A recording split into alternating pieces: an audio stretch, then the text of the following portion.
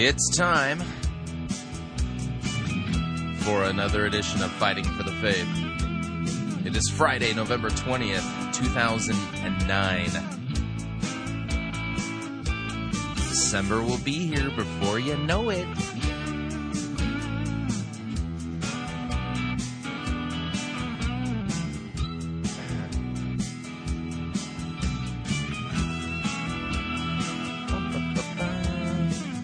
It's going to be a Friday Light edition today.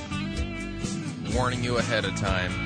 A little more academic, focusing in on a singular topic. Thank you for tuning in. I am Chris Roseborough, and I am your servant in Jesus Christ, and this is the program that dishes up a daily dose of biblical discernment, goal of which is to get you to think biblically, to get you to think critically, and to compare what people are saying in the name of God to the Word of God. There is no shortage of goofy claims about God, and, well, that's what they are. They're goofy claims. Anybody can make a goofy claim about God. Anybody. In fact, we all are prone to do that. The thing is that, how many of you have actually met the guy? How many of you met God? Personally, I have not had a face-to-face meeting with our Creator. And can't say that from personal experience that I know much about him in that regard. But I know a lot about God. I know what he's like, what his character's all about, the things that he's asked of me, as well as the things that he's done for me. You're thinking, well, how do you know so much about what God has done and said in his character and all that kind of stuff? Well, because he's revealed that. It's not a mystery. It's not hidden. It's not hidden knowledge somewhere off deep in a dark cavern where you have to genuflect 3 times at the exact precise moment and then cross yourself and then waddle 10 feet and then light a candle and then secret knowledge is revealed to you. No, it's go to any bookstore, buy something called the Bible, read it. It's true. And if what you think about God or what you claim about God contradicts what's in the Bible, that falls into the category of goofy claim about God. We're not really interested in your opinions here at Fighting for the Faith. No, serious, God's already told us what he's all about, and if you have an opinion about him that's contrary to what his word reveals, you ain't helping nobody out, including yourself, and you need to repent of your goofy claims. Just one of those things we point out here at a regular basis on Fighting for the Faith. Well, today is a Friday Light edition of Fighting for the Faith. That means that the show is generally a little bit shorter, and we focus in on a singular topic. Today's topic is the last in our series of lectures presented by Kim Riddlebarger, co-host of the White Horse Inn and pastor of Christ Reformed Lutheran Church in Anaheim, California. And this is his last lecture that we're going to play on the new perspectives on Paul. And this is an evaluation of the new perspectives. This is the critique portion of it, part 2. This is the critique. We played 3 lectures where the new perspectives were laid out as far as what it is they teach, the claims that they're making, and then last week's edition and this week's edition of Fighting for the Faith work on the critique part of it, biblically analyzing it and giving data that really scrutinizes it in light of God's Word to see if the new perspectives are true or, well, false. And last week we got the first dose of that, and today we're going to get the last dose, so to speak, of the new perspectives and what's wrong with it. Also, if you are a member of the Pirate Christian Radio Fighting for the Faith crew, we have a good lecture, kind of panel discussion put on at Southern Baptist Theological Seminary there in Louisville, California, headed by Al Mohler and a group of the professors and the teaching faculty there at Southern Baptist Theological Seminary on the new perspectives. It's a video, and it is available at the Pirate Christian Cove. So if you are a member of the Fighting for the Faith Pirate Christian Radio crew, head on over to the Cove and take a look at that video. It again provides even more ammunition. And these little exercises allow us to take a look more in depth to make sure that we're correctly handling God's Word. It's never a bad thing when somebody challenges what we're doing, with this caveat that he who's wrong needs to repent. That's kind of the big deal. I don't know if N.T. Wright will repent. He's seems to be very much in love with his new perspective. And, well, anyway, that's a whole nother story. So without any further ado, for our Friday Light edition, here is the final lecture that we're going to be playing on the new perspectives on Paul. Here is Dr. Kim Riddlebarger. Perspectives on Paul. And we come to the final bit of response here. And I'd like to begin tonight by basically doing a once-over lightly review of the lecture last week, because some of the points tonight build on the ground we covered last time. And then I'll offer a number of final conclusions at the end of our lecture and allow for some questions. Now, as I concluded last time, I made the following points, both pro and con, about things held in common by advocates of the new perspectives on Paul. And tonight we will move into more specific things. So last time we looked at big picture items, and now we'll move to more specific exegetical matters. Recall that we came to the conclusion that, at best, New Perspective really does challenge a number of long-held assumptions, and I think that's always a good thing. Again, I think one of the dangers and one of the weaknesses in our own tradition is that we tend to be some have called us ossified, turned to stone. I wouldn't quite put it that way. But there is in the Reformed tradition kind of a traditionalist bent, a conservative bent, that is pretty well satisfied with well, we've always believed that answer, or we've always done it that way answer. And so I always think a good poke in the ribs is a good thing. And I think New Perspective has been helpful in that it's forced us to go back and look at some of our confessions, look at some of our divines, look at some of our formulations again in light of the challenges raised. And the good news is, when we do that, I think we'll see the wisdom of our fathers in the faith, and I think we'll discover that they did a better job interpreting Paul than some of the contemporary writers have done.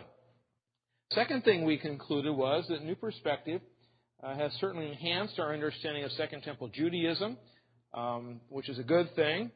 And they do a fair bit of enhancement of our understanding of Paul by forcing us to look at the Jew-Gentile problem in the letters of Paul. That is the backdrop, certainly for Paul's epistle to the Galatians. It's certainly in view to the church in Rome. It appears again in the Philippian letter. There are a number of places where these issues arise in Paul, and this helps us get a grasp on some of the related issues in Second Temple Judaism and some of the specifics of that particular form of Judaism that Paul is dealing with in the New Testament. Now, but I think we have been forced to say that it's clear that New Perspective doesn't enhance our understanding of Paul. It clouds it, perhaps at worst even distorts it. And as we'll see tonight, we look at covenant and imputation, things like the meaning and purpose of the cross, justification, righteousness, good works. All of that, I think we're going to see New Perspective fall very far short of a cohesive and coherent reading of Paul. And so, again, I come down to this point I made last time, that at the end of the day, kind of ironically, New Perspective is really a warmed-over Pelagianism. It's a form of theological liberalism without the animosity that the German critics especially had toward the miraculous and toward the supernatural element in the New Testament. So it's an improvement certainly over Tübingen, it's an improvement certainly over the German critics. This is the softer liberalism of British Bible scholarship, but it is in many ways warmed over old liberalism. And I say that knowing that New Perspective fans will take great umbrage at that. But I'm going to try and prove my point here as we go along. Now, despite the animus that New Perspective writers have toward Luther and the confessional Protestant churches, the great irony in all of this is at the end of the day, we're going to see that Luther made much more sense out of Paul than New Perspective does.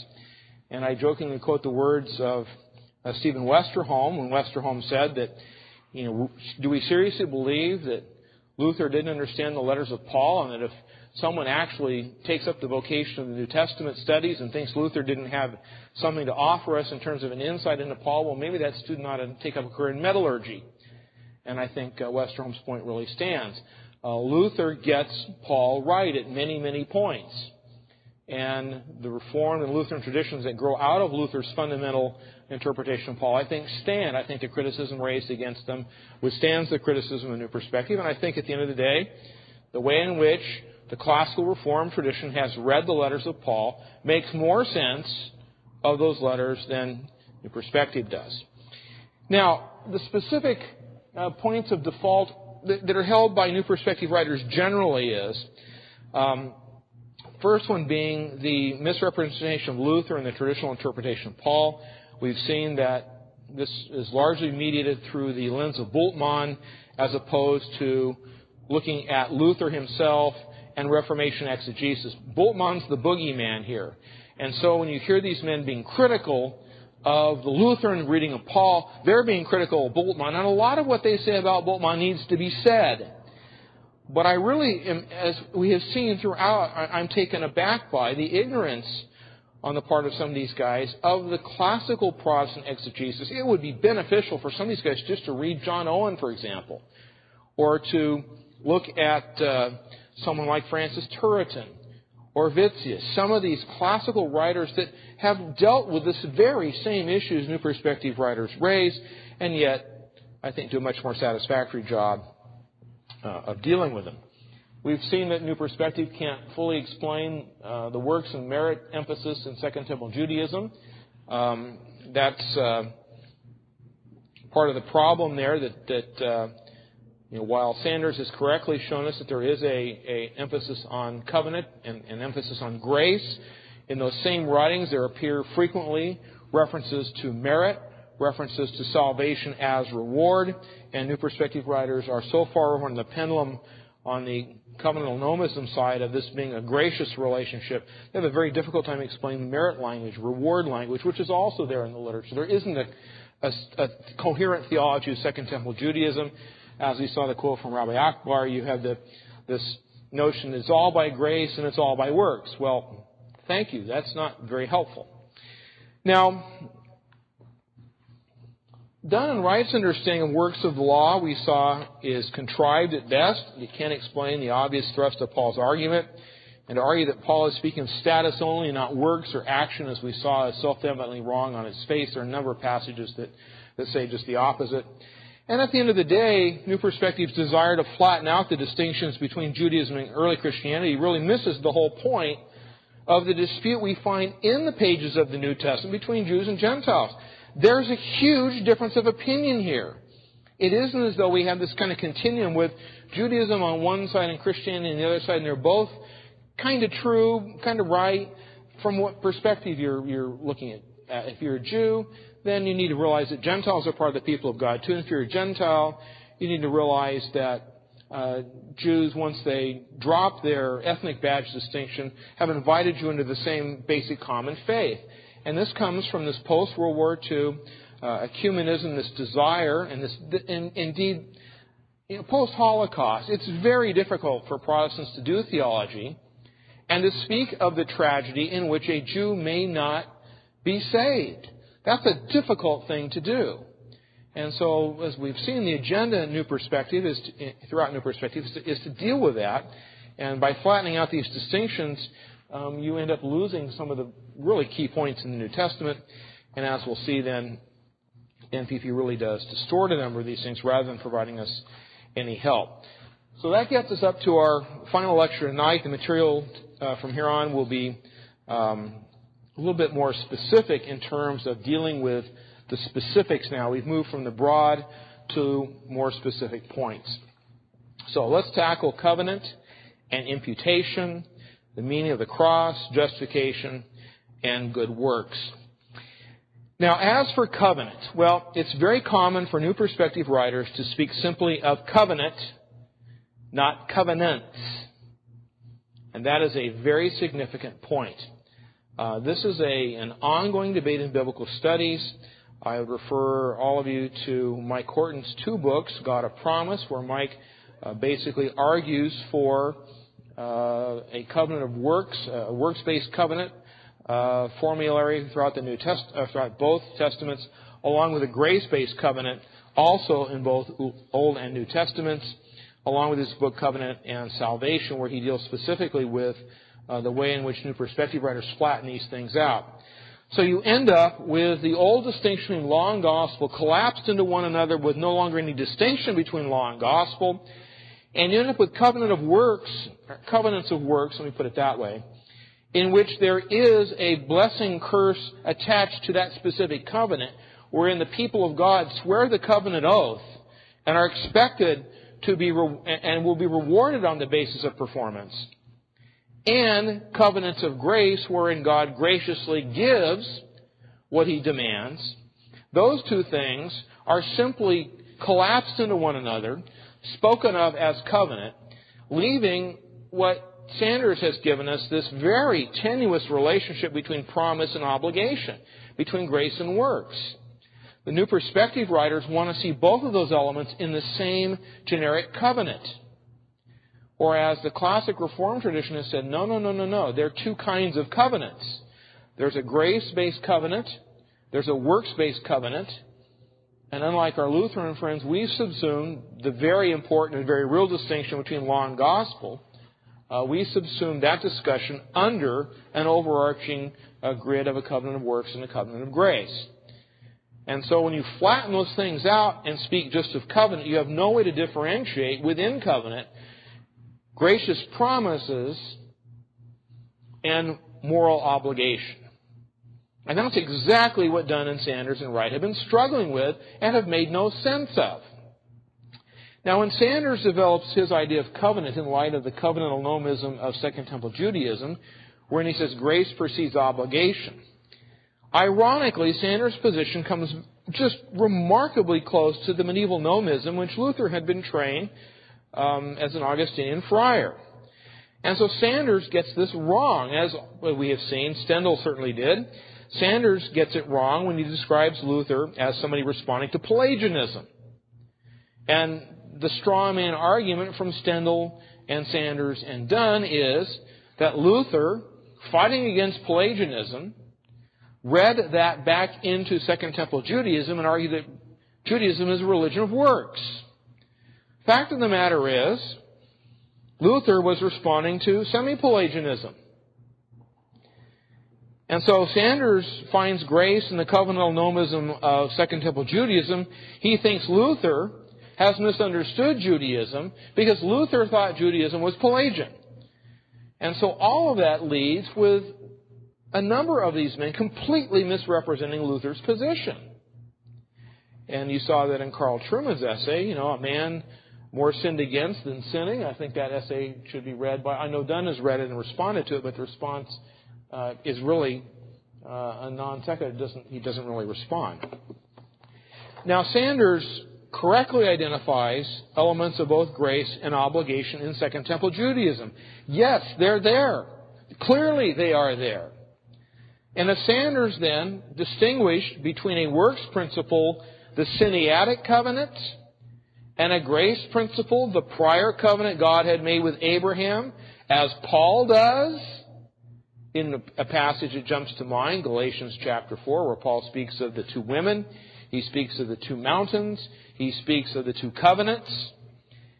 If you made a distinction between a works-based covenant at Sinai and a grace-based covenant made with Abraham, if you make the distinction between those two covenants, you now can make much better sense of the Jewish sources, and more importantly, you now can make sense of the Apostle Paul, because Paul very clearly keeps a grace principle distinct from a works principle. That's why throughout his letters, Paul contrasts grace with works, law with gospel. Now, that's the major issue. It's not about whether or not Second Temple Judaism was Pelagian or semi-Pelagian. Who cares? It has to do with the fact that in the text, the Apostle Paul, under the inspiration of the Holy Spirit, is making a sharp distinction between works versus grace, law versus gospel. Right on. This is exactly the big issue. Let's see. He'll later get into some more texts, and we'll see how this all plays out. Let's continue. You collapse all those together and say, Paul is reacting against covenantal nomism, Sanders, or Paul is basically a covenantal nomist himself, done and right.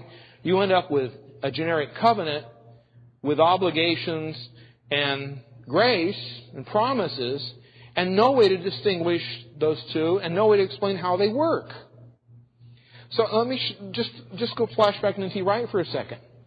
Wright, trying to explain a grace-based principle and a works-based principle, says initial justification is on the basis of faith, when a final justification is on the basis of whole life lived.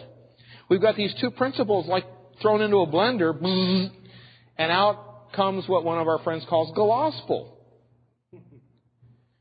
Grace and works have been just mixed together, destroying the very distinction that Paul labors so hard to establish. Now, since Paul is not responding to the error of covenantal nomism, I would argue, Paul is responding rather to the error of covenantal nomism. Got a nod in there by mistake. We can't find in his epistles anything like Sanders' theory about covenantal nomism. You just don't see this, where you have this participationist idea, and justification is kind of this transformationalist idea. We have a declaration by Paul, a grace principle. We have a works principle in Paul as well. But Sanders forcing this grid on Paul doesn't make much sense. Paul is correcting the Jewish tendency to collapse everything into a single covenant read historically. If you're a first century Jew, you have the covenant with Abraham based on God's promise. Then you have the covenant of Moses. And instead of these being two parallel covenants, or the Mosaic covenant overlaid on Abraham, you have Abraham the first part, Moses the second part. Now, why is it in Galatia that when Paul runs into the Judaizers were arguing that a sign of the covenant of grace had to be present in order for somebody to receive justification merit? Because it were as though you'd looked at the Old Testament and Abraham and then put on your Moses glasses and you saw the covenant of promise now read through Moses. So what was intended to be a sign of the covenant of grace, circumcision, now erroneously became something that we must do or not do to receive blessing or curse. And therefore justification could only come on the basis of faith plus circumcision. The works principle and the grace principle blended together, so you have no clear distinction between the law and the gospel, no clear distinction between grace and works. That's the problem. That's what Paul is refuting. And so you end up then having Jews see promise as obligation because they're reading Abraham through the lens of Moses. Moses came after Abraham historically, right? So you would think that Moses is telling us what Abraham means. And as Mike points out, as Horton points out in Covenant and Salvation, as he does in God of Promise, a number of Jewish scholars are now starting to say, there are two different covenants here. And we kind of need to keep them distinct. And once you grant that distinction between covenants of promise and covenants of obligation, between things like royal grants and suzerainty treaties, once you start to make these distinctions, all of a sudden it's clear that the fundamental principle in the Mosaic economy is blessing curse, while the fundamental principle in the covenant God made to Abraham is God's favor, God's gift. And so these things have been collapsed together and blurred, so you end up with no intelligible distinction. Now, while Sanders is correct in identifying the fact that Paul is concerned in his polemics with demonstrating that Judaism errs by seeking righteousness apart from Christ, Sanders misses the point that for Paul, it's Christ who is that righteousness. Yes, the concern was that the Jews were seeking righteousness apart from Christ. That's at least what Sanders says Paul's. But what Sanders misses, that for Paul, it's not transformation into righteousness. It's not faith that renders us as righteousness. But it's Christ who is our righteousness. That's Paul's whole point. That's Paul's argument in a number of passages, as we will see. Now, what Sanders fails to see, then, is that the nomistic principle of justification, which is classical semi-Pelagianism, you've heard this motto, God gives His grace to those who do what lies within them. You can hear that principle, by the way, in so many words in almost every evangelical pulpit in the land. God has done His part, now it's up to you to do your part. It's the classic semi-Pelagian principle. Sanders sees this and he identifies then Second Temple Judaism as exactly the thing both the Reformers and Paul were arguing against. Luther gets it right. Luther's saying, no, we have to distinguish this works principle from this grace principle. We call them law and gospel. The Reform came along later and said, Luther got the distinction right, but it makes better sense if we put it under the headings of covenants of works and covenants of grace. Now, Dunn and Wright see this a bit differently because they're trying to reconcile Paul with Second Temple Judaism. They see Paul as somebody who is a covenantal nomist. And that means that covenant is discussed in terms of the people of God, ecclesiology, and not in terms of individual salvation, which is soteriology. But as Horton points out in covenant and salvation, on the New Perspective definitions, the gospel excludes the very idea of personal salvation. Now, I, for one, will grant, for example, when Sanders and Wright, I don't think of a place in Dunn off the top of my head, but I think of places both in Sanders and Wright, where the foil here isn't Luther or Calvin or the Reformed tradition. The foil here is the fundamentalist preacher they've seen on television that talks about getting saved. And getting saved in isolation as a decision, a crisis experience, that's kind of their target here. In the New Testament, people don't get saved in isolation. This is where the Reformed and Lutherans and the evangelicals just are different on this. The Reformation, on the one hand, says when an individual sinner comes to faith in Christ, he does so in the context of the ecclesia. He becomes a member. Upon his faith in Christ, he becomes a member in the body of Christ and therefore a member of the church. Whereas on the evangelical side of things, somebody can walk on and pray a prayer, be saved, and never once be part of a church. I'll grant that criticism in Sanders and Wright. Their criticism of that is valid. I agree. But Luther and Calvin would have agreed on that as well. When somebody comes to faith in Christ, they do so in the context of a believing community. They become part of the people of God. That's always been standard Reformation teaching. So again, there's a bit of a straw man argument raised here. Now, Horton points out that this idea of just excluding personal salvation is the bitter fruit of collapsing the national covenant at Sinai, which was not concerned with individual salvation, in the prior covenant with Abraham, which was primarily concerned with individual salvation. This is, again, the consequence of collapsing grace and works together, law and gospel together, covenant of works and covenants of grace together. Because in the Sinaitic covenant, God made a covenant with Israel. And Israel as a nation was blessed or cursed based upon the nation's obedience to the commandments of God. We've gone through this again and again in our Sunday morning sermon series. You could be a Jew at the time of Joshua. You could have been a Jew there in that valley near Shechem, where the entire nation assembles, spreads up the side of two mountains, and they read the blessings and the curses to each other, and the entire nation is worshiping Yahweh. Great national blessing. That is the high water mark. You could have been there that day, received all those national blessings, and in your heart say, I'm pretty good. And be lost eternally. Conversely, you could live during the days of the judges, which we're looking at now, where everything was going to hell in a handbasket.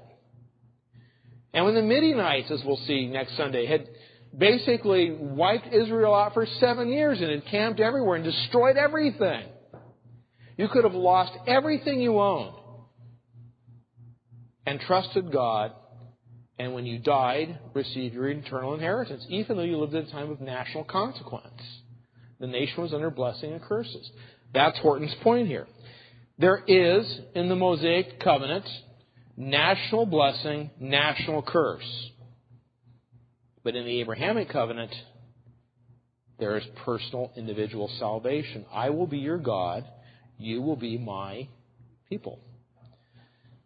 So, by collapsing those two things together, you lose any way to keep those things distinct. And that's why there's so much confusion here in New Perspective. All right, we're going to pause there. So, yes, you are saved individually, despite what the New Perspectives guys have erred regarding. All right, we are up on our first break. We have to pay some bills here. And need to remind you all, if you'd like to email me regarding anything you've heard on this edition or any previous editions of Fighting for the Faith, you can do so by emailing me at talkback@fightingforthefaith.com. That's talkback@fightingforthefaith.com. Or you can, ask to be my friend on Facebook. It's facebook.com/Pirate Christian, or follow me on Twitter. My name there again, Pirate Christian. We'll be right back.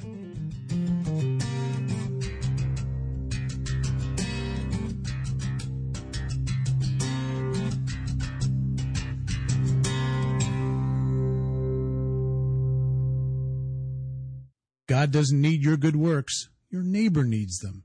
You're listening to Fighting for the Faith.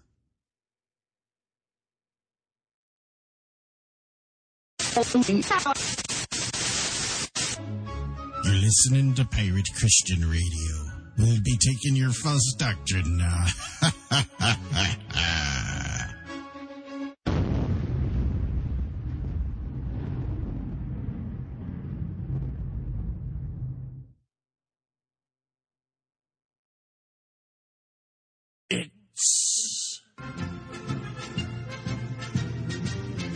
Monty Python's Flying Circus Church.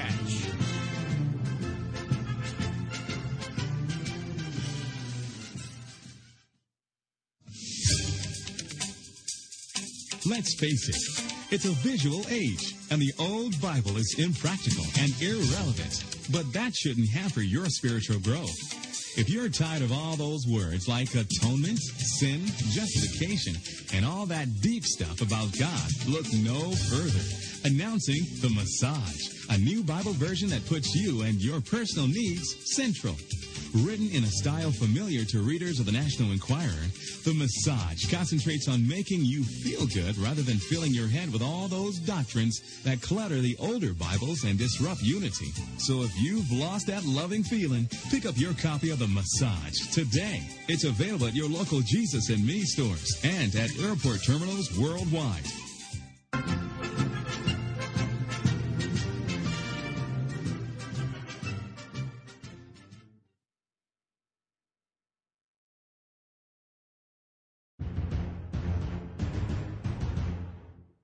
What if the entire resurrection was a hoax? Well, that's the premise of the book A Skeleton in God's Closet. Written by Paul L. Meyer, the story is about Dr. Jonathan Weber, a Harvard professor and biblical scholar who's looking forward to a sabbatical year on an archaeological dig in Israel. But a spectacular find that seems to be an archaeologist's dream come true becomes a nightmare that could be the death rattle of Christianity. This book is carefully researched and compellingly written. A Skeleton in God's Closet explores the tension between doubt and faith, science and religion, and one man's determination to find the truth no matter what the cost. Said Paul Erdman of the New York Times, with A Skeleton in God's Closet, Paul Meyer has created a new genre, the theological thriller. It reads like Robert Ludlum while expertly exploring the origins of Christianity. It's a superb book. A Skeleton in God's Closet is available at piratechristianradio.com. It's right there on the homepage. It's available for $14.99 plus $4.95 shipping and handling, and all proceeds support the ongoing work of Pirate Christian Radio. Visit piratechristianradio.com and get your copy of A Skeleton in God's Closet today.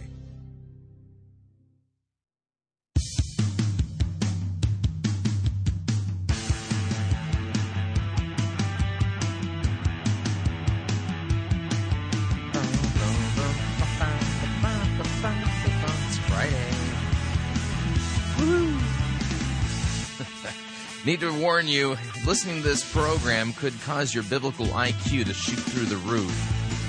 And you could be accused of being a theological nerd or a divisive doctrinaire.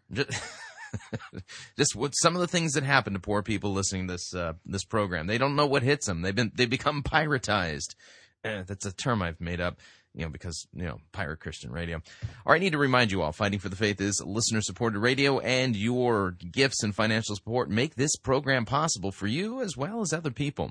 And right now, we're looking for 1,000 of our listeners to join the Fighting for the Faith Pirate Christian Radio crew. You can do so by visiting fightingforthefaith.com and click on the Join Our Crew button. And it's a mere $6.95 a month. I mean, just give you some perspective. We're talking 2.5 gallons of gas a month. That's it. I mean, it's far less than a gym membership. I mean, what's the average gym membership? Like $30 a month? Yeah, well, see. So, anyway, you get what I'm saying. It's highly affordable. And although it's only $6.95 to you, it means the world to us so that we can continue to pay our bills and continue to proclaim Christ and Him crucified, sound biblical doctrine, Christ-centered theology and doctrine to you as well as to the world.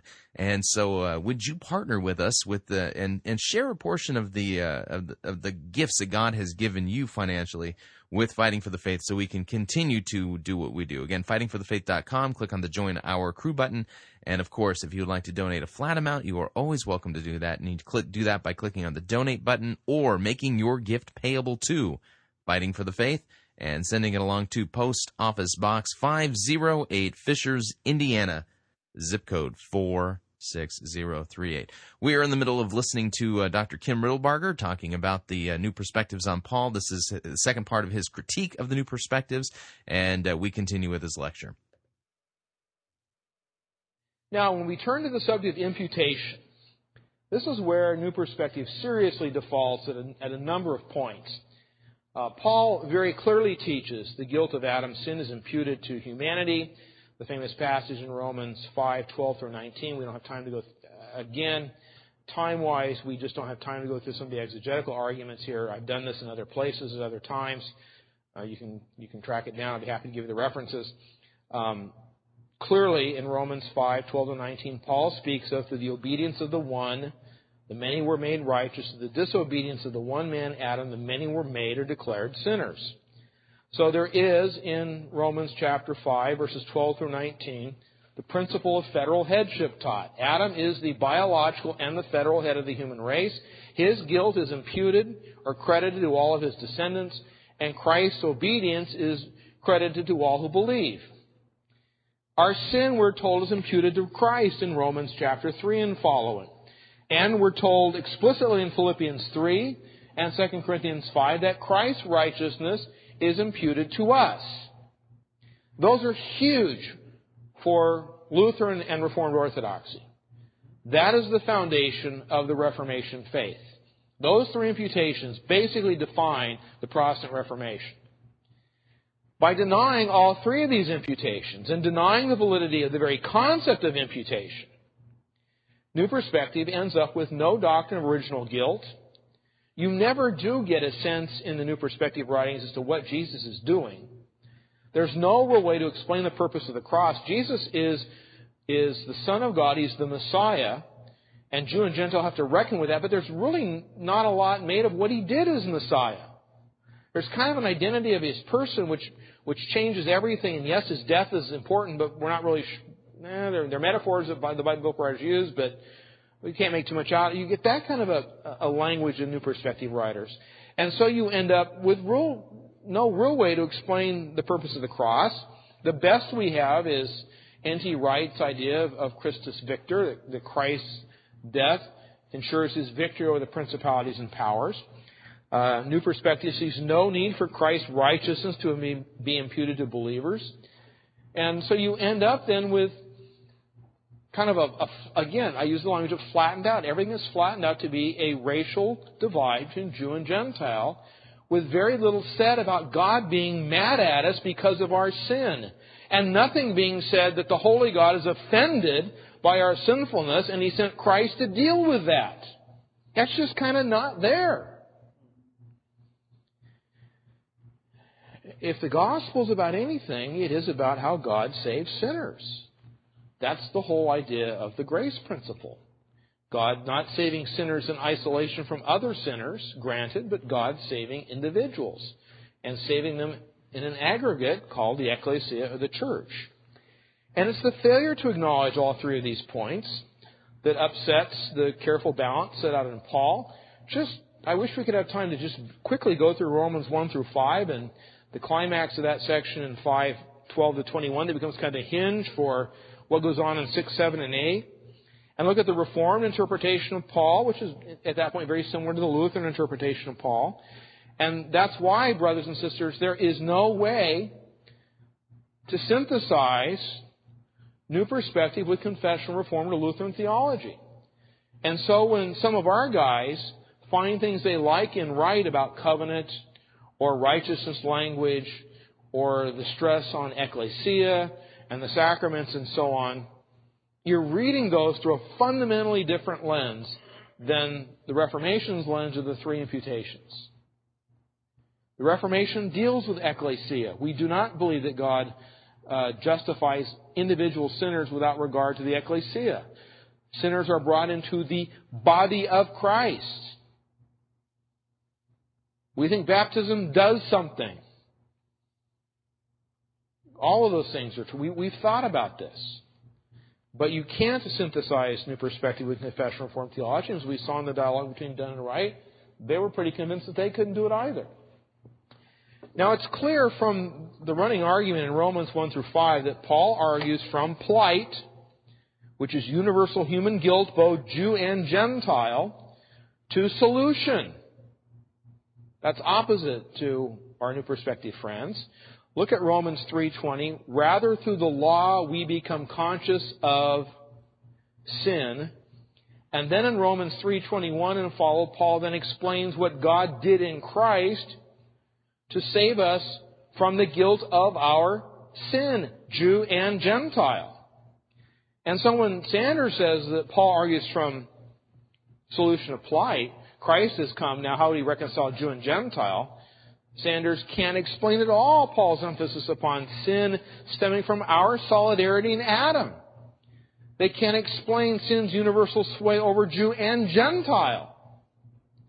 And so Dunn is flat out wrong when he sees sin as mere transgression. Transgression against whom and transgression against what? He really never says. And he downplays guilt. And he downplays or rejects altogether our solidarity with Adam. Well, Wright sees, as he calls it, the Adam story in light of Israel's failure to do what the second Adam has done. Now, I think Wright is extremely helpful talking about Israel as being the Son of God and Israel failing just as Adam had failed. So this requires the second Adam to do what both the first Adam and Israel failed to do. I think Wright's really insightful on that kind of stuff. But he doesn't go far enough. And he doesn't make a distinction between somebody fulfilling righteousness, Christ, so that the children of Abraham can be justified on the basis of faith. He collapses all those things together and makes no distinction in a works principle and a grace principle. And that's the problem. And so that explains why New Perspective authors have to see justification in terms of a believer's grace-enabled obedience. Now, at the end of the day, when it comes right down to it, these guys leave us with a pretty crass Pelagianism. I'll grant maybe, very reluctantly, under threat, semi-Pelagianism.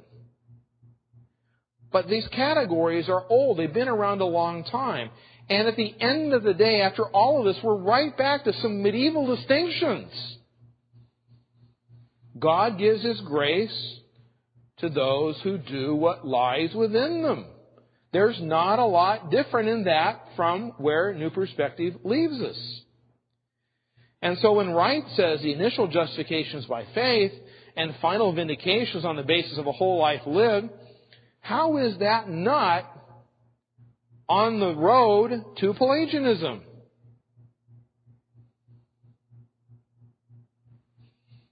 And so in this our New Perspective friends erroneously identify Paul's view as that of Second Temple Judaism.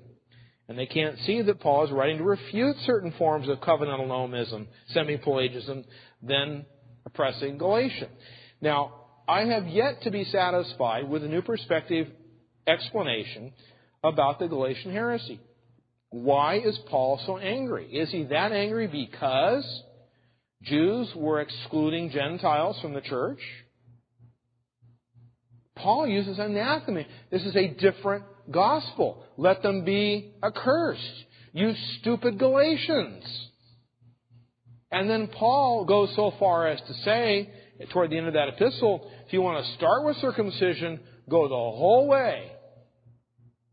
I mean, the apostle's anger is he just angry because this is a fight about making Gentiles keep kosher? It just misses the fact that this is about the gospel. This is about how Jew and Gentile are reconciled to a holy God. That's just not in the New Perspective understanding.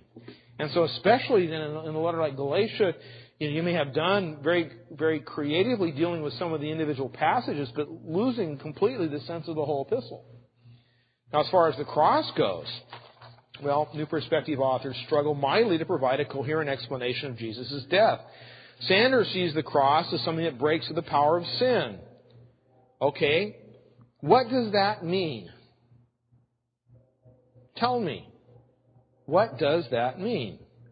It's not necessarily connected with the believer's pardon because that's this justification, this transformist, participationist idea where now we're somehow united with Christ and transformed by that.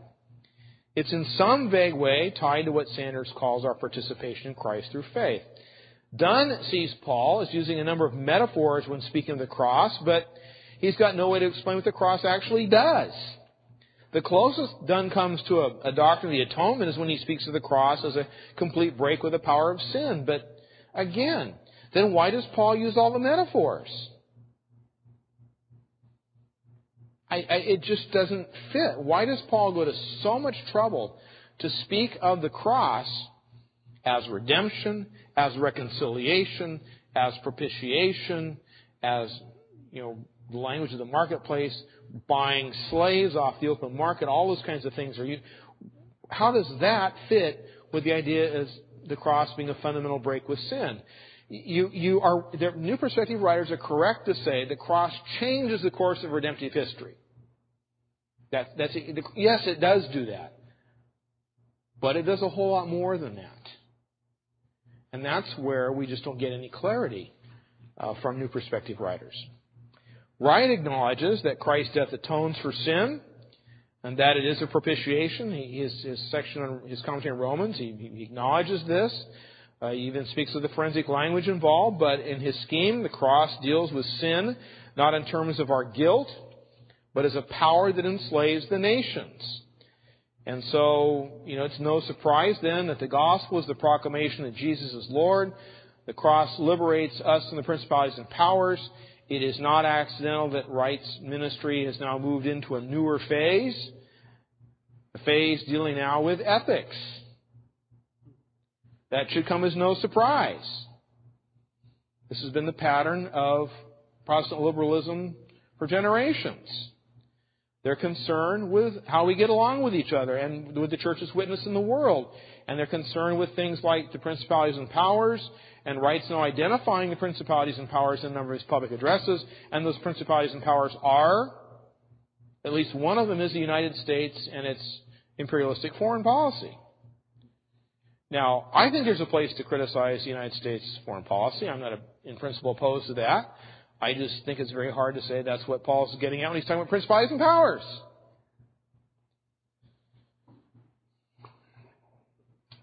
And so, yes, the death of Jesus affects a change in lordship. The believer is transferred from the realm of sin to the realm of covenantal obedience as part of the people of God. And it's that language of covenant faithfulness, covenant obedience, that gets very, very slippery and very dangerous here. Now, two key passages where we see a gross deficiency in New Perspective, 2 Corinthians 5:21 and Romans 3:24 to 26. In 2 Corinthians 5:21, Paul writes, and we could go through the exegesis of this, and again, we don't have the time, so I'm just going to read the passages, and we've handled these passages elsewhere. And I would refer you, by the way, to the excellent treatment of these in all the books we've recommended. Piper does a good job with this. Venema especially does a good job with it. All these have been argued in our required reading. So, Paul says here, for our sake he made him, Christ, to be sin who knew no sin, so that in him we might become the righteousness of God. Now, Sanders says this is participationist language. We're united with Christ. He's very vague about what that means. Dunn says this verse is speaking in terms of sacrifice. It's one of the few places that Paul doesn't speak of sacrifice, ironically. Acknowledging that the double metaphors are present, sin and righteousness. And N.T. Wright, amazingly, in an essay written a number of years ago in a volume on the Pauline epistles, there's kind of a scholarly series of essays on Romans and the Corinthian correspondence and Galatians and so on. In one of those volumes, Wright has an essay called On Becoming the Righteousness of God, where he exegetes 2 Corinthians 5:21 as referring solely to the responsibilities of Christian ministers. When Paul speaks of us being the righteousness of God, he's talking about our ministers' obligation to be ambassadors for Christ. This has nothing to do with salvation, Wright says. And you look at that and you think, wait a minute.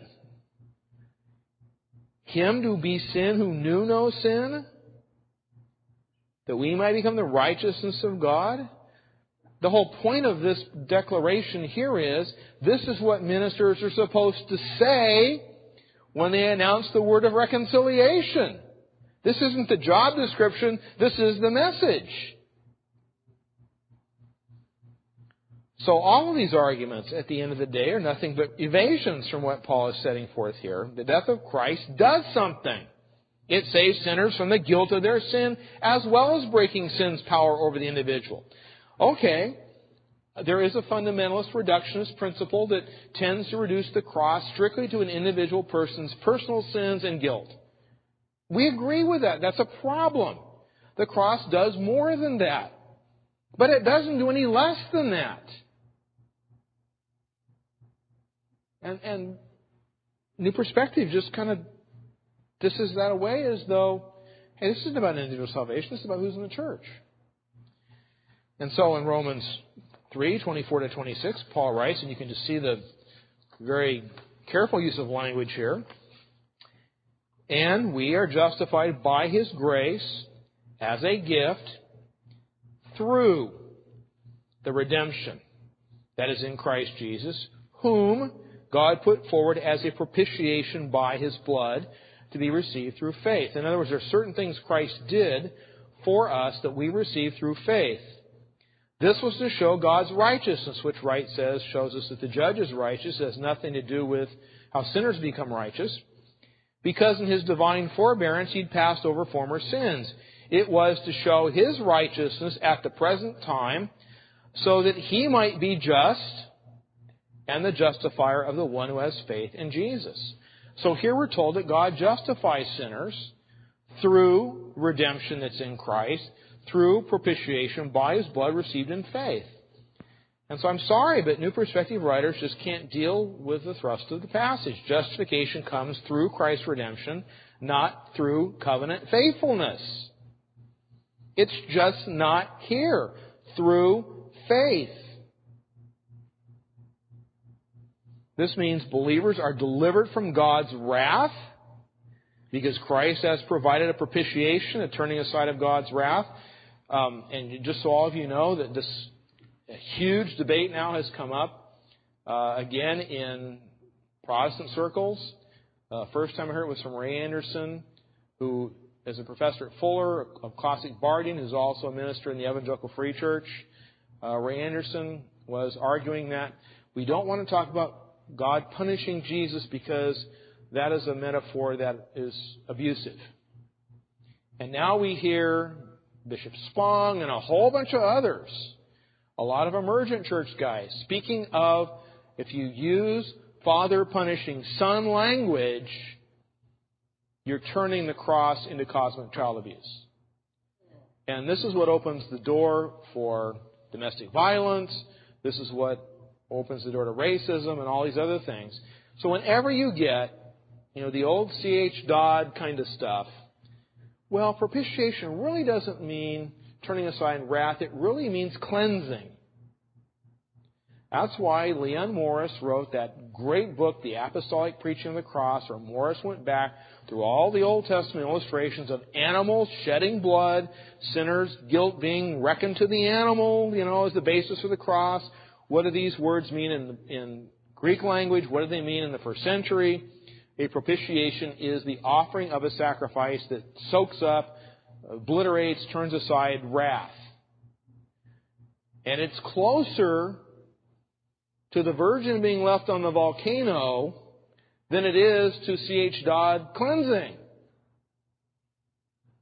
Ironically, you have a holy God needing to pour out His wrath and anger to be just and the justifier.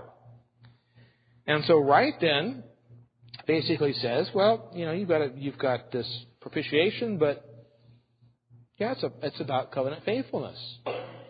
It's about breaking the power of sin. Nothing about the individual sinner's guilt, and nothing about God's anger toward the individual sinner because of that sinner's own sin and their participation in Adam. And so Paul says this comes through faith in His blood. What's more, this demonstrates, at the end of the day, God's righteousness, the thing Ryden has been arguing for, and it makes God both just and the justifier of the ungodly. And so in light of the complete inability of NPP to deal with passages like that, it becomes clear that Paul can't be read through the lens of Second Temple Judaism, in which Paul is supposedly speaking of God's covenant faithfulness and not of how Christ's death affects the individual Christian, as the one who personally benefits from Christ's work through faith. And there is, in this language, someone, an individual, benefiting from the death of Christ through faith. And Horton's point here then stands. If this is all about who's in, not about getting in, then it excludes individual salvation. When in Romans 3, that's exactly what Paul's talking about. The salvation of an individual who through faith in Christ's blood is redeemed. Now, that individual then becomes part of the body of Christ. But you can't reduce this to just ecclesia, ecclesiology. This has to be dealt with in terms of soteriology. And so, at the end of the day, the irony is, this is a clear instance of New Perspective forcing a grid on the biblical text that we'd never find by looking at the text itself. There are two debates here. And keep these distinct, and I think this will help. One is, what is Second Temple Judaism really like? That's one debate. And that debate's worth having. The second debate is, what is Paul refuting? Paul is not arguing for covenantal. Paul's trying to refute covenantal nomism. It's Paul who keeps pitting grace against works, law against gospel. You can't collapse those things together and not keep the cross. And so, those two passages, I think, make it crystal clear that justification is concerned with soteriology. And ecclesiology grows out of our soteriology, not vice versa. Justification is very clearly a forensic doctrine which benefits the recipient. It gives them a new status based on something Christ did. Paul's clearly concerned then with the sinner's objective status before God based on the work of Christ. In all of these things, we're told by NPP that those things aren't found in the writings of Paul because he supposedly is very much like the Second Temple Judaism around him, and he's basically a covenantal nomist. Now, as for justification, Sanders calls this a transfer term. And again, if you sense some exasperation on my part, you sense this on some exasperation on Dunn and Wright's part, because Sanders isn't really clear here.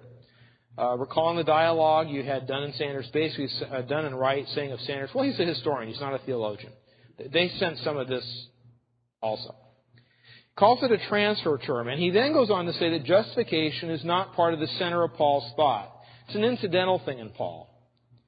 And so then you have a whole line of people now saying, Read the book of Romans, and the heart of Romans isn't Romans 1 through 5 or 6 to 8. The highlight of Romans is 9 through 11. That's the issue. Paul's got to explain how Jew and Gentile are supposed to get along in the church. Romans 9 to 11 is an integral part of the epistle. But the only way that section makes any sense is after Paul's defined how Jew and Gentile are both saved by the same death and righteousness of Christ. Then the discussion of Romans 9 to 11 makes perfect sense. Now, Sanders then collapses all of this into our participation. He flattens out all these distinctions and then loses the basis for our union with Christ with the union itself. This is another debate that is ongoing in the Reformed tradition. It's an important debate to have. It comes because of the Lutheran critique of the Reformed, and that is, a lot of our divines, and probably is certainly the majority of our divines, have said, we look at justification in light of our union with Christ. And justification is one slice of that union with Christ through faith. Calvin tends to speak that way. Lutherans have said, all right, if that's true, then is God justifying the sinner, or is God justifying the sinner in union with Christ? Is God justifying the sinner as sinner, or the sinner in light of his union with Christ? Lutherans have said all along God justifies the sinner. So, yes, we have. All right, we are up on our second break. Need to pay some more bills here. And when we get back, we will play the balance of this fine critique of the New Perspectives on Paul by Dr. Kim Riddlebarger. And so stay tuned. We have a little bit more left to play. So now if you'd like to email me regarding anything you've heard on this edition or any previous editions of Fighting for the Faith, you can do so at talkback@fightingforthefaith.com, or you can ask to be my friend on Facebook. It's facebook.com/Pirate Christian. Or you can follow me on Twitter and receive our subversive microblogging tweets. My name there again, Pirate Christian. We'll be right back.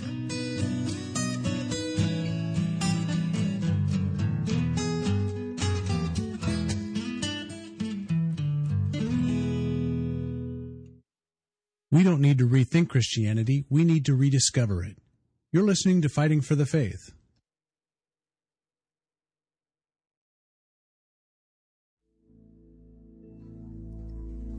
This is the air I breathe. This is the air I breathe.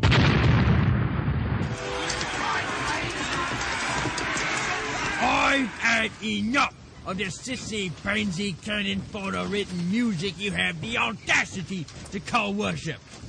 Men, put this entire girly praise bed in the boo box. Let's wheel in the organ and get some real worship music underway.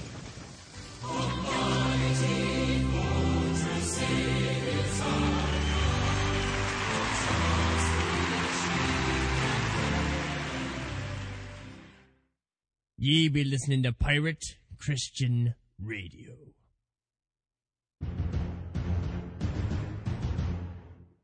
What if the entire resurrection was a hoax? Well, that's the premise of the book A Skeleton in God's Closet. Written by Paul L. Meyer, the story is about Dr. Jonathan Weber, a Harvard professor and biblical scholar who's looking forward to a sabbatical year on an archaeological dig in Israel. But a spectacular find that seems to be an archaeologist's dream come true becomes a nightmare that could be the death rattle of Christianity. This book is carefully researched and compellingly written. A Skeleton in God's Closet explores the tension between doubt and faith, science and religion, and one man's determination to find the truth no matter what the cost. Said Paul Erdman of the New York Times, with A Skeleton in God's Closet, Paul Meyer has created a new genre, the theological thriller. It reads like Robert Ludlum while expertly exploring the origins of Christianity. It's a superb book. A Skeleton in God's Closet is available at piratechristianradio.com. It's right there on the homepage. It's available for $14.99 plus $4.95 shipping and handling, and all proceeds support the ongoing work of Pirate Christian Radio. Visit piratechristianradio.com and get your copy of A Skeleton in God's Closet today. The holiday travel season is rapidly approaching, and the last thing you want to do, especially in these economic times, is pay more for airfare and travel expenses than you need to. That's why Pirate Christian Radio's featured advertiser, Cheapo Air, I kid you not, that's their name, provides travel services that you need at the lowest possible prices. Cheapo Air is an 8-time consecutive Hitwise U.S. Top 10 Award winner for diversified travel services. So if you're looking for low-cost airfares for the upcoming holiday season, Cheapo Air has what you're looking for. And if you visit our website, piratechristianradio.com/cheap, that's right, piratechristianradio.com/cheap, you will find on that page a special promo code that will save you an additional $10 off of any airfare or travel services that you purchase at Cheapo Air. That's right. So visit piratechristianradio.com/cheap and book your holiday travel today.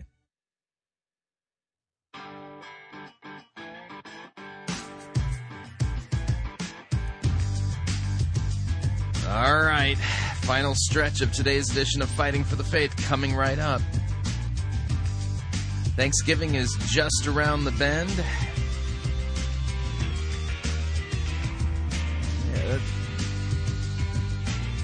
Yeah, I know a lot of you are thinking, you know what, they got turkey dinner, and then you got turkey sandwiches, and then you got tryptophan food coma, it's all a part of the Thanksgiving holiday here in the United States. But anyway, I digress. Let's dive right back into the balance of Kim Riddlebarger's lecture and critique of the new perspectives on Paul. Here's the balance of that lecture, and again, good critique, good stuff, and I hope that you've really learned through these lectures from Dr. Riddlebarger.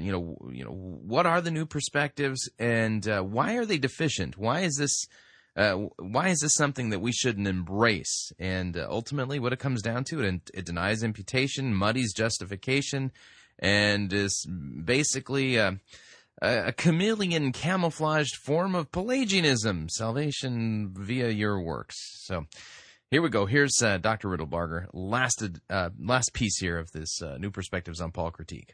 So Horton is arguing, and I think this is a helpful clarification, that the forensic justification of sinners establishes union with Christ, as opposed to seeing justification as a slice of the whole of union. But it's a debate, it's a refining, it's a tweaking, and it may or may not be helpful. It's one of those proposals you throw out to let everybody hash it out and see if it helps or if it doesn't. What Sanders does here is to make no distinction whatsoever between any kind of forensic work and union with Christ. It's all about being united with Christ, and the forensic is just kind of a minor thing. Paul uses a couple metaphors here and there, but it really is no big deal. Dunn disagrees with Sanders, and he sees justification as God counting those who are God's covenant partners despite their sin. Well, so far so good. But Dunn goes on to speak of justification as a kind of series of events, not something that determines once for all a believer standing before God. Dunn even goes so far, based on Romans 2:13, that justification somehow depends on a believer's covenant faithfulness leading to a final judgment. Oh, that's helpful. That's good news. You're going to stand before God in the judgment and be justified on the basis of something. Wright, as we've seen, largely disagrees with Dunn against Sanders. Largely agrees with Dunn against Sanders, but he makes a distinction between a present justification by faith and a future justification by works on the basis of a whole life lived. And here again, this is what happens when you blur the covenant with Abraham and the covenant with Moses, when you blur law and gospel, when you blur grace and works. Now, the other error on the other extreme is dispensationalism, that sees no relationship between law and gospel, no relationship between grace and works, and pits them as though once grace came, there's no longer works principle. So we've got another error on the other side. So just kind of file that away. We'll actually tackle a little bit of that when we go through our eschatology coming up. But I throw that out for you, something to think about. This is why when, for example, John MacArthur was reacting against Zane Hodges and Swindoll and Stanley on this lordship controversy, MacArthur said, well, the solution to saying you're justified by faith alone that regenerates you, so whether you ever continue on in faith or not, you're still saved. MacArthur said the solution to that is to say, no, we're justified by faith and repentance. So we have tendencies to blur long gospel going the other way as well. So I throw that out for you. We're not, NPP guys are not the only guys who have done this. This has gone on, and this continues to be always at the forefront of the church. How do we distinguish law from gospel? It's just an ongoing, constant issue. Every time a minister opens his Bible to preach a sermon, he's got that same question. Or at least should have. What does God command? What does God give? How does this fit in the history of redemption? I mean, it's just always before us, and we can't escape it as Christians. Wright says the solution is make justification the present by faith and the future based on works. And again, this is right out of the medieval debate between the Via Moderna, the Via Antigua. This is huge. And so for Wright then, faith in the former instance is a boundary marker. It's something that indicates who's numbered among the people of God, while in the former sense, faith is defined as covenant faithfulness. That clear distinction, thrown in a blender, the two parts. Flip the switch. They're just thoroughly confused now. Now, all of the New Perspective writers agree in contending that Paul used this doctrine in a polemical way, but one which reflects the Judaism of Paul's day. In other words, none of the New Perspective writers will grant that Paul is refuting a particular understanding of justification, which contended that our justification before God involved faith in Jesus plus meritorious good works. Paul is refuting nomism. He's refuting covenantal nomism. He's not defending it. He's responding to it. And so for Sanders, justification then is Paul's way of saying that works of law, Judaism isn't Christianity. That doesn't explain the fight in the New Testament. For Dunn and Wright, Paul's polemic against Judaism is framed in the context of national boundaries and ethnic badges, dietary laws, circumcision, keeping kosher diet, feast days, all that kind of stuff. And for them, Paul's refuting Jewish exclusivism. Paul is saying Gentiles are in too. Jews can't eliminate them. They're on the basis of faith just as Jews are. Dunn argues that Paul is stating the principles of true Judaism, which is not Pelagian but grounded in covenant nomism, which Paul's not. Wright believes that Paul is affirming how Israel's exile, how the plight is solved by the coming of Christ. So it's solution to plight again. None of these writers believe that imputation has anything to do with Christ's righteousness being imputed to the believer. And all of these men leave us with the ground of justification in the believer's covenant faithfulness, which on closer examination becomes something very much like infused righteousness transforming believers. It comes right down to semi-Pelagianism at best. So for Paul, however, Christ's righteousness, not God's covenant faithfulness, nor the believer's covenant faithfulness, is the ground of justification. Passage you've already read. For our sake God made Christ to be sin who knew no sin, so that in Him we may become the righteousness of God. Here, righteousness is reckoned to us. It's not infused into us. In 1 Corinthians 1:30, Paul writes, and because of Him you are in Christ Jesus, who became to us wisdom from God, righteousness, sanctification, and redemption. Notice that Christ became to us righteousness. Given the fact that Paul's spoken here of our wisdom from God, that's Christ, there's no problem here then. We speak of Christ as our righteousness, a righteousness which comes to us from God. Romans 4:5-6, another very critical text. And the one who does not work, but believes in Him who justifies the ungodly, his faith is counted as righteousness, just as David also speaks of the blessing of the one to whom God counts righteousness apart from works. Now, in that text, Paul clearly speaks of righteousness being reckoned to us, credited to us through faith. And notice that this reckoning is completely set apart from any activity on our part. That's the critical point. The ungodly, the wicked, is credited as righteous. And that's not only the forgiveness of sin. Their sin is not imputed to them or not held against them. They're now positively regarded as righteous. And the same thing happens in Romans 5:18-19, where Paul writes, "Therefore, as one trespass, Adam's, led to condemnation for all men, so one act of righteousness, Christ, leads to justification and life for all men." The principle here is the two federal heads, all those represented in Adam, universal, all those represented in Christ, the elect. "For as by the one man's disobedience the many were made sinners, so by the one man's obedience the many will be made righteous." There we have the contrast laid out between sin and salvation, between guilt and grace, just as clearly as we can. And so when Paul says that it's through the obedience of Christ the many are made righteous, he's affirming two of the imputations that New Testament writers just kind of gloss over, which is, I think, a rather fundamental point in Paul. If you can't deal with those imputation passages, then you're not going to make sense of any of the rest of Paul, I would argue. In this case, Paul teaches that the guilt of Adam's sin is imputed to all of his descendants, but he also teaches that Christ's righteousness is imputed or reckoned to all those who believe in Jesus. And then finally, this is a really critical passage. In Romans 5:1, Paul writes, Before he goes on to that next point, real quick, that's kind of the kicker in the whole thing. Adam's sin is imputed to us as if we're the ones who committed it. In Adam, we all sin. We all become sinners.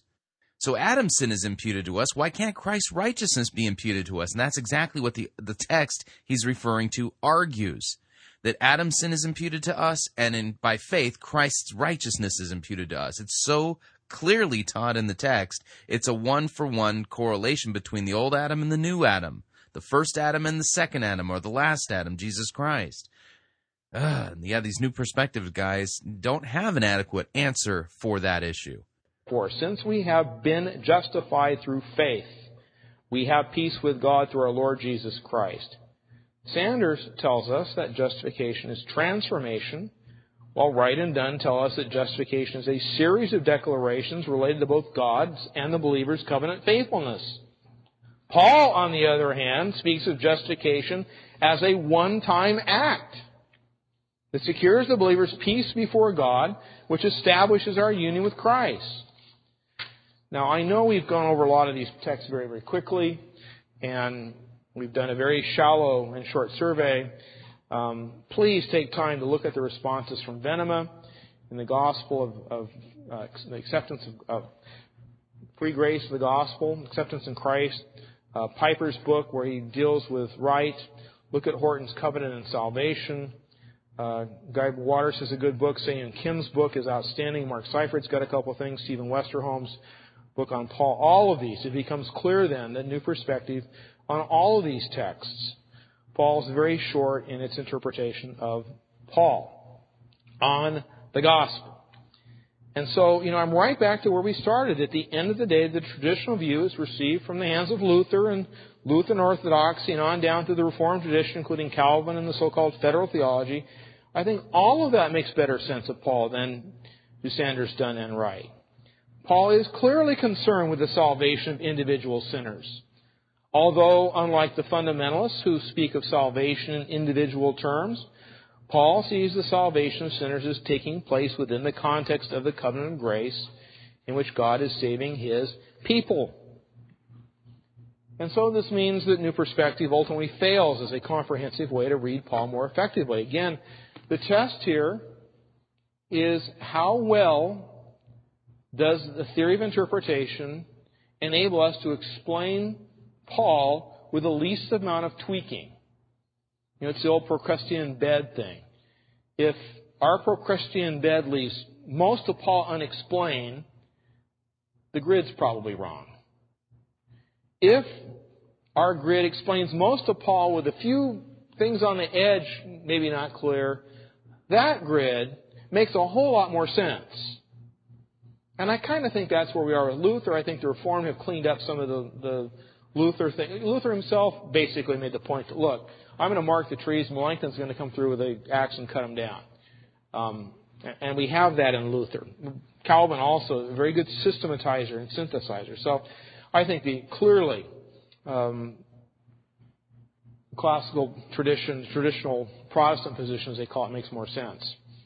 And so the good thing in New Perspective is they do take the epistles of Paul and the historical context for them seriously, which is unlike the generations of critical scholars preceding them, especially the Tübingen School,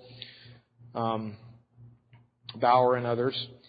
New Perspective, at the end of the day, largely reflects the concerns of the prior generation of theological liberals. They're concerned with ecumenism and moralism.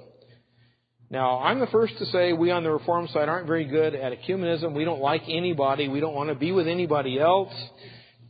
Probably not the best approach toward our brothers and sisters outside. Okay, granted, we fess up. But I also think you can want to make peace with people with whom there can be no peace. And there's a tendency to sacrifice the sharp edges, to round them off, to sand them down, so that Eastern Orthodox and Roman Catholics and the Church of England can all be one big happy family. And I think that impulse to be one is good. I also think we can't be one at the expense of truth. And those edges have to be made to fit. And just why is it that every time Protestants sit down to talk to Catholics about union, our position ends up being closer to Rome than Rome is to ours? Every time we lose that fight. When are we going to learn? Rome always wins that. Don't even try anymore. The other thing I think we see that reflects old guard liberalism here is that Christianity is not the only true religion. Although Wright's better about this certainly than Dunn and Sanders. But Christianity stands in substantial continuity with Judaism. Everyone is so terrified of being called an anti-Semite that they won't say Jews are lost. Now, we have to say, after the Holocaust in Lutheran Germany, that yes, we understand why Jews are nervous, why they think we have ill for them. We have to acknowledge that. I think Protestants, historic Protestants, have to defend Jews when they're persecuted. We have to be the first to come to their rescue. We have to reach out to them and witness to them in very, very tangible ways because of our bad legacy. But the worst thing we can do to them is not tell them the truth about their eternal state. And that requires we tell them that Jesus is their Messiah. So, in principle, yeah, we have to acknowledge, and the pink elephant in the room is the Holocaust. We just can't pretend it didn't happen. And yet, neither can we not, in love, tell our Jewish friends the truth about Christ. The other thing missing in New Perspective, and it's just the more you read it, the more it's not what's there, it's what isn't there. There's no emphasis here on a holy God. There's no emphasis here on the gravity of our sin. There's very little here about Christ's vicarious sacrifice as a penal substitution. It just isn't found there. We don't read of Christ's active and passive obedience. We don't read, of course, of the imputation of Adam's sin and Christ's righteousness, because this isn't concerned with individual salvation. We've lost the very carefully formed Reformation formulations of how faith relates to works. I mean, the Reformers can explain. A novice Reformed Christian can explain to a Catholic theologian why Romans 4 and James 2 don't contradict each other. We've thought about this stuff. And yet, Luther got it wrong, we're told. And that has to be thrown out. For all of these reasons, from Part 1 and 2, New Perspective fails then as a comprehensive interpretation of Paul. And while it helps us focus on the Jew-Gentile issue, which is great, New Perspective doesn't allow Paul to speak as the apostle to the Gentiles. It makes Paul into a defender of covenant nomism when Paul is trying to refute covenant nomism. And so at the end of the day, New Perspective cannot explain at all the Christian polemic against the Judaizers or even the Gentile antinomians. And, you start to read Calvin's stuff again on this. You read Owen on this. You go back and look at a Turretin. You go back and look at, say, Franz Pieper, J.T. Mueller. You go look at these classic Reformed dogmaticians, Lutheran dogmaticians, and they make far more sense out of Paul than does New Perspective. And so I think New Perspective is a step backwards as opposed to a step forward. We have gone over. We have time for maybe one or two questions. So if you have any questions, go ahead. Keep them short because we're about at our tape limit there. Get in front of the mic.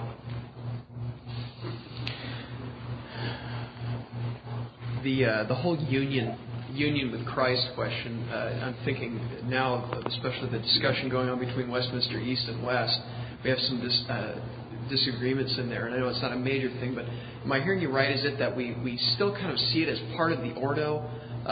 We would say from the Western position, if we will, that justification comes first, so to speak, and then union. Or I know other dogmaticians talk about union as kind of that's the debate. That's the debate. Yeah, does the forensic status of a believer establish his union with Christ? That's how I read it, the debate. Or do we understand justification as part of our union with Christ? And I think that's a real healthy discussion. Some have accused Horton, for example, being a Lutheran. I don't think Mike is reading Lutheran divines and thinking, oh, I'm going to head this way. I think I can tell you I have heard that question put to Mike by a number of Lutheran theologians through the years. And I think our tradition would benefit greatly from further dialogue because the Lutheran critique of our tradition helps us sharpen our position, clarify some of these things. So that's how I see it. And at the end of the day, the proposal stands, and it helps improve things, fine. If it doesn't, well, it'll go the way of all other such proposals that didn't work. Immediate imputation, for example. There are things like that where you try something and it ends up making, okay, let the debate begin, and we'll see. Iron sharpens iron, and the church will hash it out. Come to the mic and ask your question. All right. First of all, I agree with the basic position that you presented tonight. Paul is actually using a form of covenantal nomism rather than supporting it. But assuming the basic agreement with what you're saying, it still remains to explain certain scriptural passages that do emphasize works and obedience to the will of God. So I'm just going to read a couple of passages quickly and then ask for your explanation. Right. Of the whole debate on the question of the relation of faith and works. Okay. The first passage is the sheep and goats passage that Jesus is presenting in Matthew 26. When the Son of Man, in his glory, and all the angels with him come, he will sit on his throne in heavenly glory. The nations will be gathered, and I'm going to paraphrase, he will separate them as a shepherd separates sheep and goats. The king will say to those on his right, come, you who are blessed by my Father, take your inheritance, etc. And then the others, he will not invite in. They will actually receive eternal punishment. The reason those who are received by him into eternal glory with him is this. Come, you who are blessed by my Father, take your inheritance, the kingdom prepared for you since the creation of the world. For I was hungry, and you gave me something to eat. I was thirsty, and you gave me something to drink.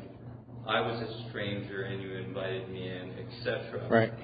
And the lack of doing that is the reason why the other half of the human race gets excluded. All right, now let me quickly, just one more passage. Turn to Romans 8. 8:12. Therefore, brothers, we have an obligation, for it is not to the sinful nature to live according to it. For if you live according to the sinful nature, you will die. But if by the Spirit you put to death the misdeeds of the body, you will live, because those who are led by the Spirit of God are the sons of God. Okay. So we still need to explain this passage in light of we need to obey. Right.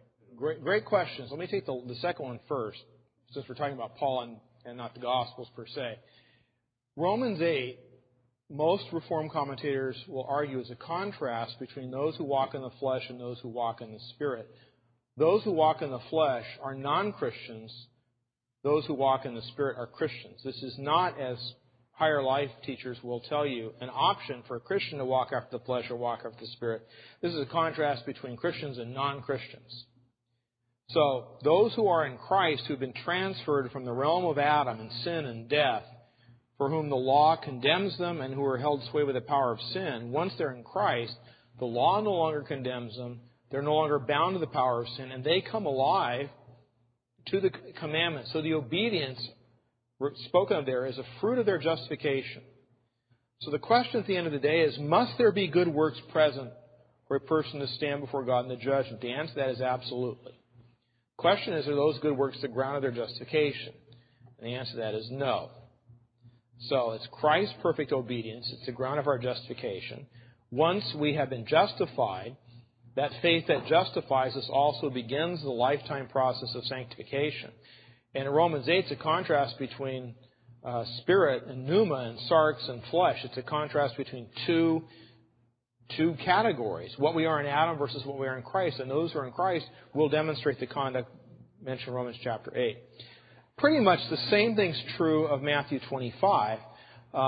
Notice that you can even go back farther than the Sermon on the Mount.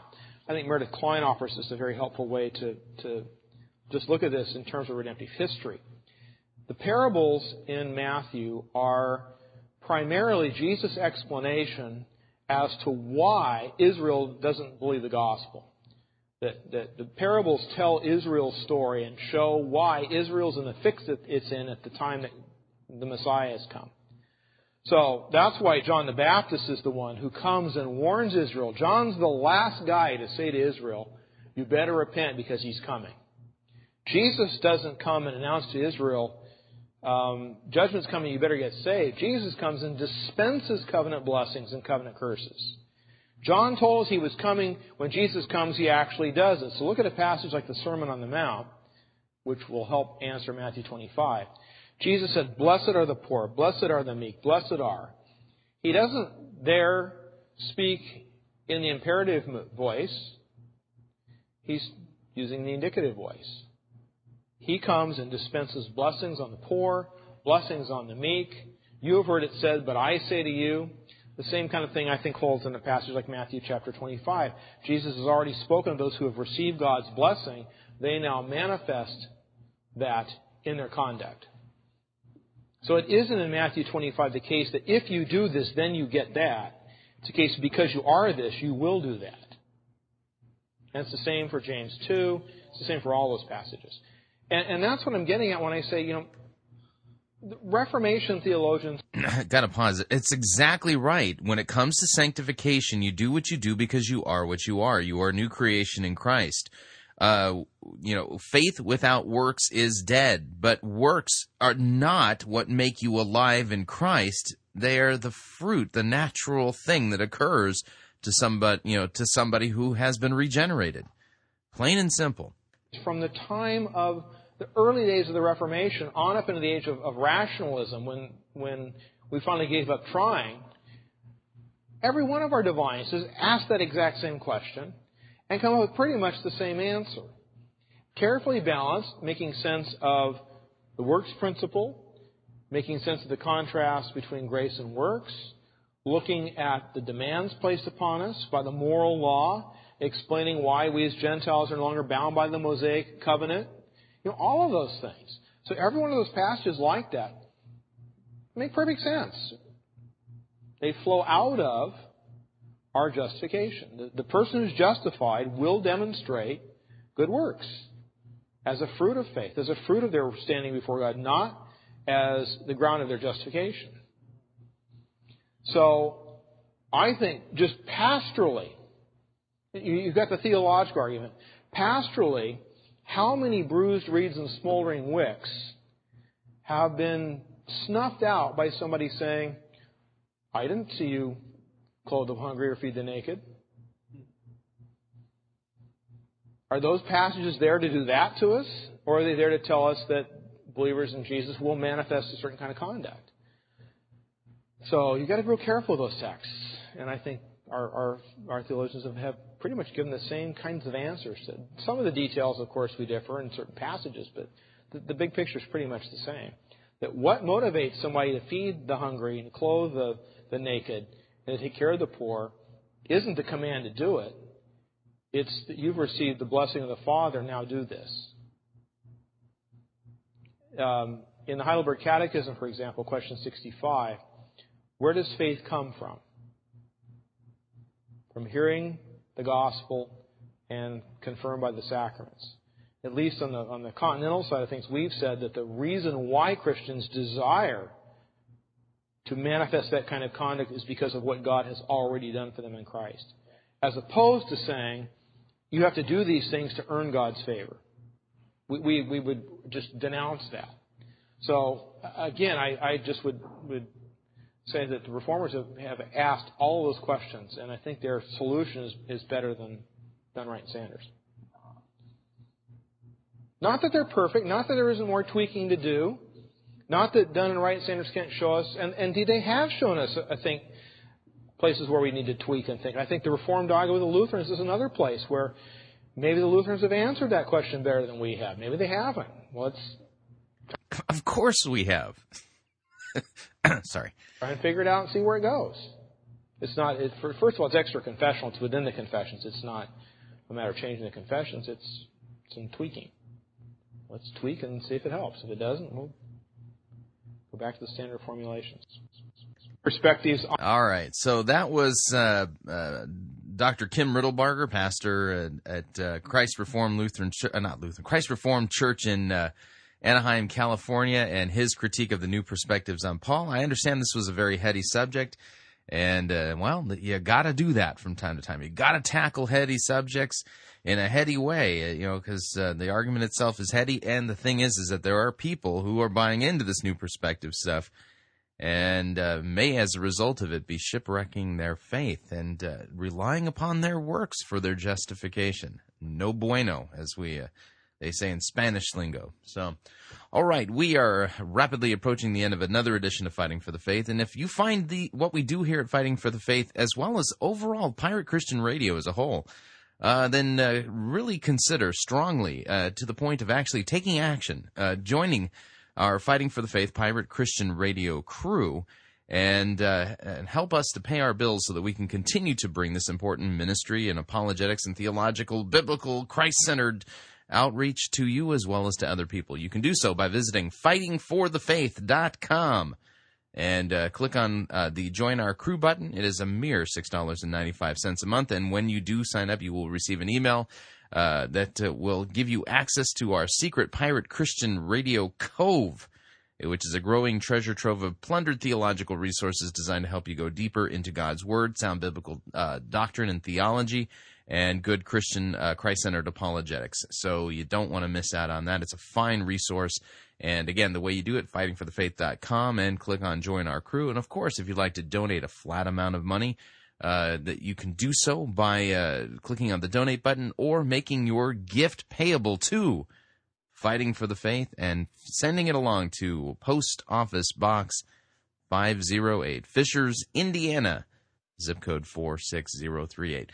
Well, we're at the end of another broadcasting week, and I want to thank you for all the hard work that you do in serving your neighbor in the vocation that God has put you in, as a godly service that you do, whether it's cleaning snotty noses, changing diapers, commuting in traffic every day to a cubicle, or picking up trash, or working as a doctor or a politician or anything like that. All of these are ways in which you serve your neighbor and show your love for your neighbor in the vocation that God has put you into. So, again, thank you very much for the hard work that you do, and want to wish you all a great weekend.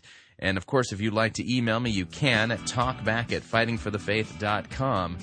talkback at fightingforthefaith.com, or you can ask to be my friend on Facebook or follow me on Twitter. Pirate Christian is the name you're looking for there. Got some good stuff already lined up for next week's program, so you don't want to miss those either. Until next week, may God richly bless you in the grace and mercy won by Jesus Christ in his vicarious death on the cross, even for a sinner as wretched as you. Amen.